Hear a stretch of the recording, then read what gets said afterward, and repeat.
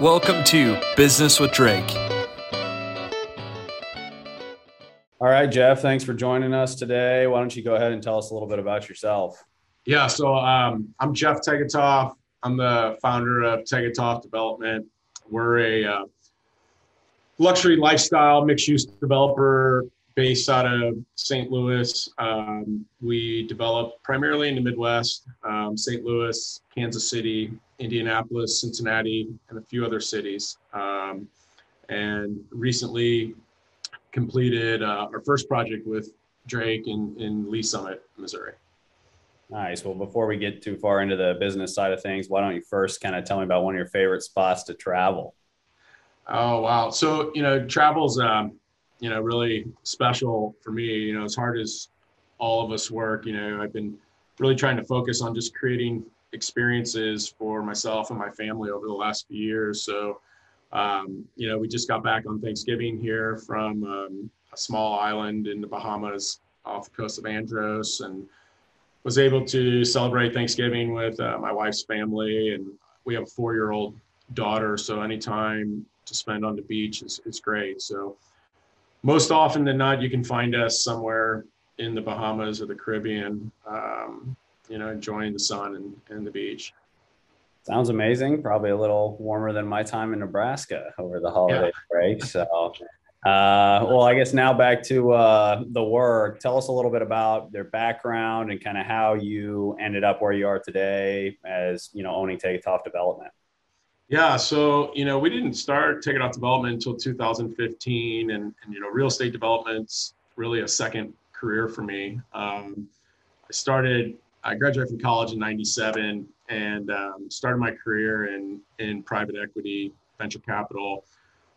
Was fortunate later on in life to get an opportunity to actually move to Africa. And I lived in Zimbabwe for 4 years, working for, was the first president and chief investment officer of a family office there. So a wealthy American family that had lived in Africa since 1979. They brought me on to just basically bring order to their family investments, which were throughout the world. So I was in my early 30s and single, and had an opportunity to really travel the world with the patriarch of the family and build that business up. Subsequently, in 2011, I was getting a little homesick for the States, and he gave me the opportunity to invest alongside of him in a software company that we funded that was actually based back in the United States. And I joined that company in 2011 as CFO and as a board member and an investor, and then took over as CEO in 2013, and then subsequently we sold that company in 2015 to IBM, and that gave me a lot of financial freedom. And I was 40 years old at the time, thinking about what I was going to do the rest of my life. I didn't want to retire, and so I had been passively investing in real estate for about 10 years prior to that in apartments. And so 2015, we set off on a plan to basically establish, what's now known as Tegethoff Development as essentially my family office, and to develop residential properties throughout the Midwest. And so we've been on a furious pace since 2015, I guess over the last 6 years to here. So. Wow, that's incredible, diverse, and glad we ended up crossing paths and running into each other out on our Lee Summit deal.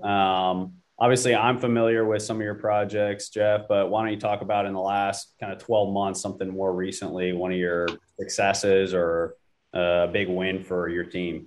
Yeah, for our team being a younger company, we're really proud of the fact, we set out on a path 10 years ago we wanted to develop $1 billion worth of, premier real estate.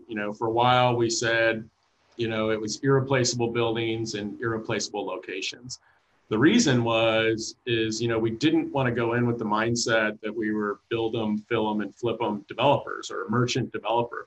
Not that there's anything wrong with people the developers that do that, but we felt in an effort to differentiate ourselves, we would go in with the mindset that we wanted to develop to own forever. And although, the market has changed a lot the last couple of years, and we have sold off some assets, what has stayed tried and true through all of this is that we just feel we make decisions differently going in with the mindset that we're going to own them for a generation or own them for forever, as we say. Everything down to the types of plumbing fixtures we use, or the windows, or the flooring, the facade materials. If you think about the type of product that's been developed over the last decade, if you're a merchant developer and you're just looking to build it, get it leased up and sell the property, you're probably not so concerned about what's going on with the plumbing fixtures in 3 years. And so what we have found is when we have sold properties, that especially the institutional buyers, they're coming to us and they're noticing that quality and they're paying a premium to us. But, prior to them paying us a premium, residents are. I would say we're maniacally focused on the residents' experience in our places. And that goes to how we train our staff at the property level, to how they interact in their unit, what's their, what do they feel like when they're in the shower, versus in the shower of somebody else's apartment, and in the, working with the kitchen appliances, or the types of amenities we have.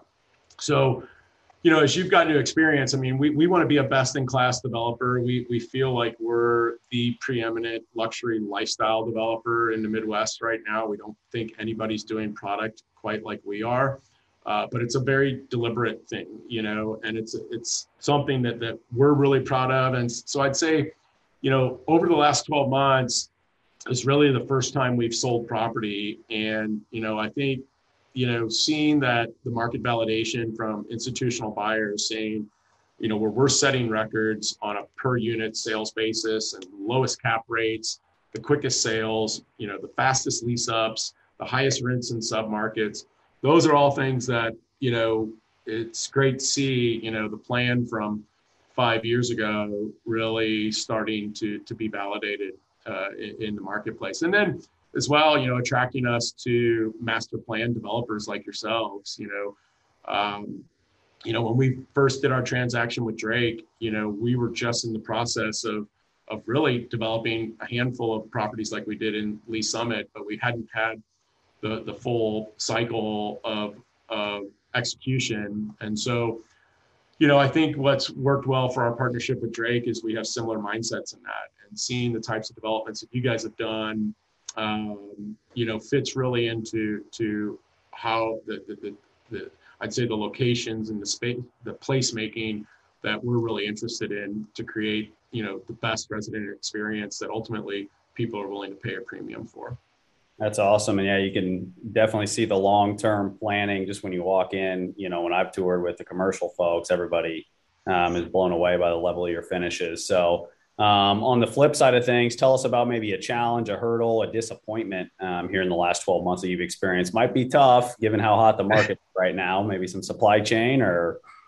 No, I think the challenge for us is to say no to not every project is a great project for us, and because of our success, we have a lot of incoming phone calls from master developers or landowners or even municipalities seeking us out. And, I don't think we've really made too many mistakes there, but that it's a challenge internally to kind of triage what deals we want to pursue. We've also made it a focus to keep our team is really unique. It's really special. It's also one of the reasons why I think we work well with Drake is we have I think similar team members. And, I'm not interested in building Tegethoff Development into the largest developer in the Midwest or the country. And I'm not interested in having the most team members. So just figuring out the capacity that our team has to execute, again, best in class projects. And so, with anything, learning how to say no is a challenge, but we've really grown in our identity internally over the last, I'd say 24 months, kind of going back to the beginning of 2020, we really focused on understanding who Tegethoff Development was and who we weren't. I had a mentor tell me one time, to be great at anything, you have to willfully suck in other areas of your life. So I kind of joke with our team that it's okay for us to willfully suck at certain things. We deliberately are not good at commodity development. There's other people that are great at it and do a lot of it and make money doing it, and they make money for their investors and their partners, and they fill a need, but that's not us. And so, that's what we've really focused on the last couple of years. And I feel like that's, continues to be the challenge, is to what to say no to and make sure we stay, on point and on story with who we are. That's awesome. So I guess now looking forward, and you touched on it a little bit about kind of staying focused and staying in your lane, I guess, so to speak, and what you do best. But what do you see in the next, 12 to 24 months for Tegethoff Development and your team there? Yeah, like I said, we're going to close out this year having developed, almost right at $550 million worth of product over the last 6 years. Our target in 2015, we had set a target to be at 500 million by the end of 2021. That was starting from zero. So, we're past our goal. We're on our way. We want to have, over $1 billion of development by year end 2024. So we're really focused on that strategy. But continuing to maintain, I really track as a business owner our developer fee production per employee. And I think it's kind of one of the more overlooked metrics that for developers, but I think they really should. And it's another thing we're really proud of. So making sure we've been able to maintain over $1 million per year per employee in developer fee cash production, which is, I would say probably close to triple what the industry average is. And that's what I want to maintain, and continuing to try to create opportunities for young folks in our organization.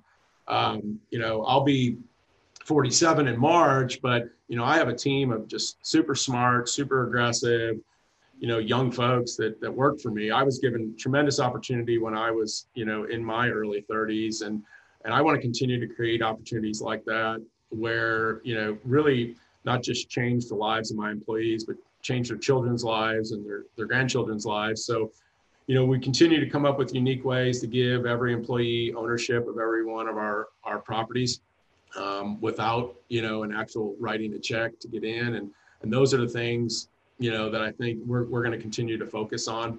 We'll stay in our lane. We'll continue to develop what we develop well with the team we have. But yeah, we're on a mission to develop $1 billion here by year end 2024, and we're well on the way. Wow, that's awesome and super cool to hear kind of the focus and the emphasis on team.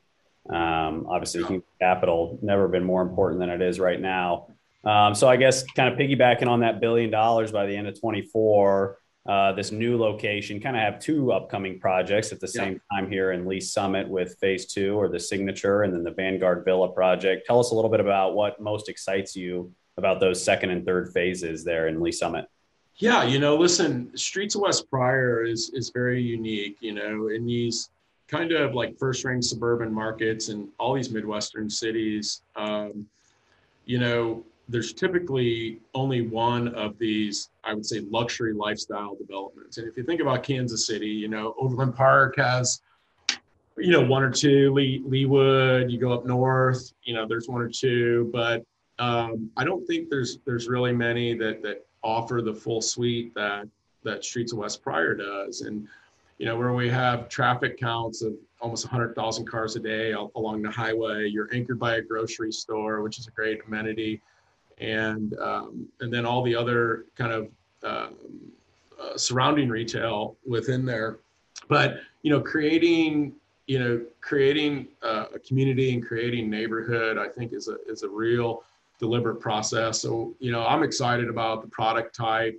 We're not just duplicating what we did at phase 1. We're creating a second and a third unique living experience within there. So I think ultimately over time, you'll see people move from from phase 1 to phase 2 or to phase 3 as their life changes, as they get married, as they have kids, as they whatever. And, and that excites me, kind of creating that full experience where we can create a tenant for a longer period of time than most people do. That's something that we're proud of too, is that, our turnover is less than half of what the industry average is in our apartments, which means, people want to stay in our places and they want to stay there longer.